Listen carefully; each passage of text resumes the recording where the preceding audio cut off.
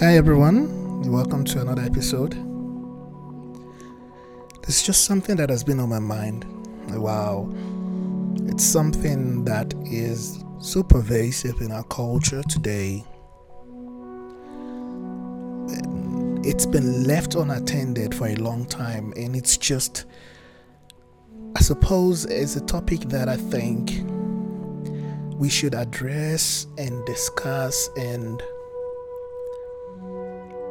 formulate a plan of coping or dealing, not coping, of dealing with situations like this, especially in the church or in the body of Christ. It is important that these issues are addressed by the church. There's a proper plan to support those that are struggling with the issue. I remember a while back, my wife told me about an encounter she had with one of her students who was gay. And I know that's a huge, scary word for anyone.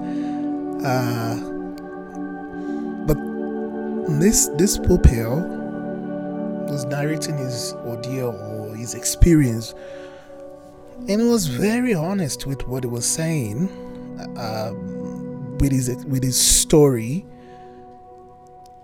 It's just so sad because this kid is one of the elders' son. Well, not, it's another church, but his parents were elders in his church, and because it's strange, and the stereotype that goes with, I'm not sure even stereotype is the right word for it, but the stigma that goes, yes, stigma is correct, the stigma that goes with that act or that nature. At first the parent thought, no, this must be the devil, this person is possessed. So they fasted, they prayed. Of course, the feelings were still there. He's gone to revivals over and over, gone for deliverance, and it just doesn't seem to go away.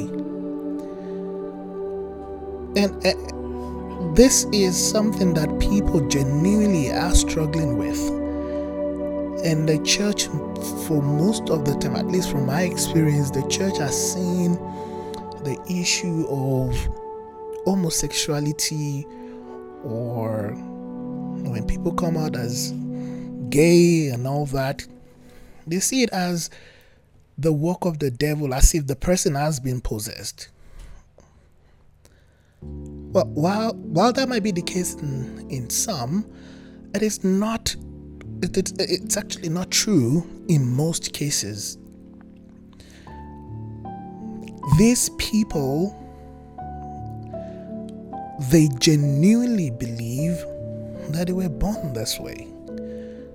I mean, the kid told my wife that, I'm just born this way. And a very common question I ask is, if God is going to count this as a sin and is going to send me to hell for being an homosexual, then why did he make me this way? And that's the question that people have failed to answer for a very long time. And the church just shy away from it. First, because, well, they don't want to lose members. Secondly, it's a very touchy subject because a lot of people are struggling with it. Thirdly, and this is the most paramount one, is a lot of the church leaders have very little knowledge or experience or exposure to the very subject matter. But one very thing we have to make clear to everyone, one thing that has to be established that we cannot shy away from, is homosexuality is a sin. It is a sin. a sin that God hates passionately. God hates it. You can check throughout the record of the scripture. It is a sin. And whoever the church leader is that tries to affirm it or tries to spin it in any way, they have gone astray from the scripture, because that is not what the Bible teaches. It is a sin. But does that mean that we should hate those people, or we should stigmatize them, or that we cast them aside as if there's no hope for them? Absolutely not. You see, that is one thing that we are getting wrong. It is, we should not cast them away. We should not stigmatize them, because this is a feeling that they're struggling with genuinely, and most of them wish they never had the feeling. They wished that they never felt the way they feel. So we have to understand that from the perspective of a real struggle in the life of those that we encounter. It is a real struggle. But like I said, the first thing we have to start off with in dealing with situations like that, it is not to affirm it, but rather to confront them in a loving way and speak truth in love, just like the Bible has told us to do. We have to speak the truth in love. And the truth is, this feelings is a sin, but it is not peculiar to them. Now, when they say, then why am I made this way? I think it's important to remind them of the identity of who they are in Christ. Now, yes, homosexuality is a sin, but it is just a type of sin that manifests from the sinful nature of man. When Adam fell in the Garden of Eden, man fell, and man inherited a corrupt nature, and this nature has manifested in different ways in different people. To some, yes, it is homosexuality, which is same-sex attraction. To some, it might be gender dysphoria. That is what they struggle with. With some, it might be fornication. They just cannot stop themselves from sleeping around. And of course, if that's the case in some, gradually, if it's unrepented or unregenerated and gets married, they continue in adultery. To some, it is the lust for wealth, greed. To others, it might be a thirst of power. They just want to have power, control over people. So this is a human condition, and that is the purpose of the gospel. That is the purpose of the gospel. In sharing the real gospel, we get to minister this to people so they understand the human condition better. They come to see that what they are struggling with, others are also struggling with their own conditions. Now, the hope for everyone is this. This is the reason that Christ came, and this is the gospel. It is because of people like that. It is because of people like me and you. It is because of people struggling with one issue or the other that Christ came. He died and he rose up again so that the power, the hold that sinful nature has over us is broken.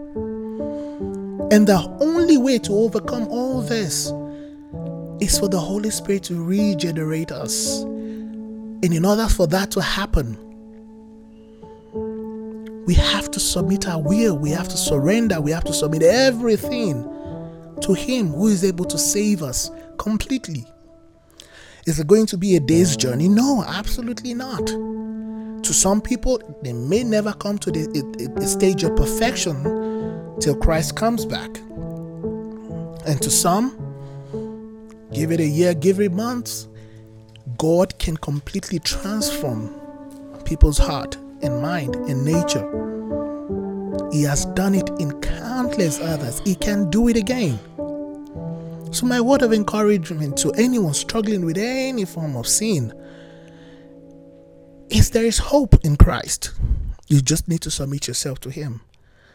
That human condition is not, it's not the last of you. It's not going to be the end of you.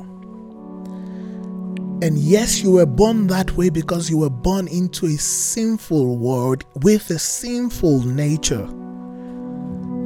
Your nature is just manifesting that way. But Christ has come to redeem you and give you a new nature. That's why we have in 2 Corinthians chapter 5 verse 17 that says that whoever is he that is in Christ is a new creature.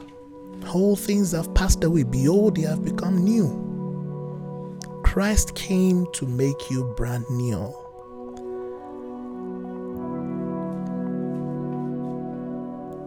You don't have to succumb and just give up and submit and subject yourself to that sinful nature, because the end is far more terrible than what we have now. So my message to you today, there is hope in Christ. Only Christ can transform that. Everyone have urges, but we don't have to submit to them because our flesh is subject to us. We can't give in to every impulse, to every emotion, to every feelings that we feel. We have the Holy Spirit indwelling us. We can resist the devil and he will flee. When the temptation comes, the Holy Spirit is there to help us. That is why the Bible calls it, Jesus calls him the helper.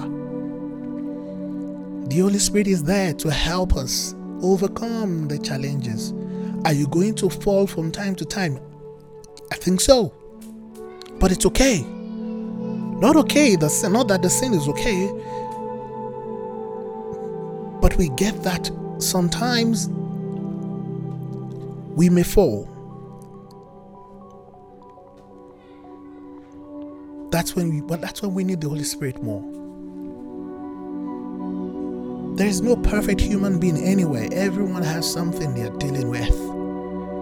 As long as we remain in this corrupt nature, in this corrupt body, there will always be impulses. There will always be things that we have to keep in check. The work of sanctification is a daily work. We need the Holy Spirit every single day to sanctify us, to make us holy, to set us apart, to give us power to overcome our impulses, to give us power, to give us strength to overcome our adversities. That is the work of the Holy Spirit, to sanctify us until the perfect day. Beloved, there is hope in Christ.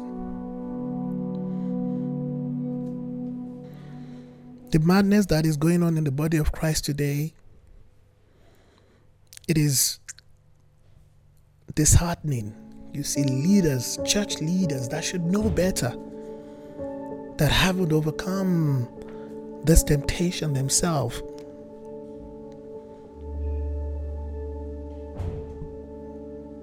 You see bishop coming out as gay. We see traditional Orthodox churches appointing bishops that are gay people marrying, or lesbian marrying each other. It is just a sexual revolution in the body of Christ. There's a perversion going on in the world, especially in the sexual or the human sexuality, where people are redefining the word of God. They are rewriting basically the scripture.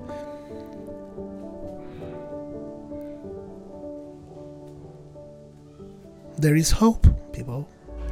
There is hope in Christ. We have to keep preaching the gospel more boldly. The Bible says that the gospel is the power of God unto salvation.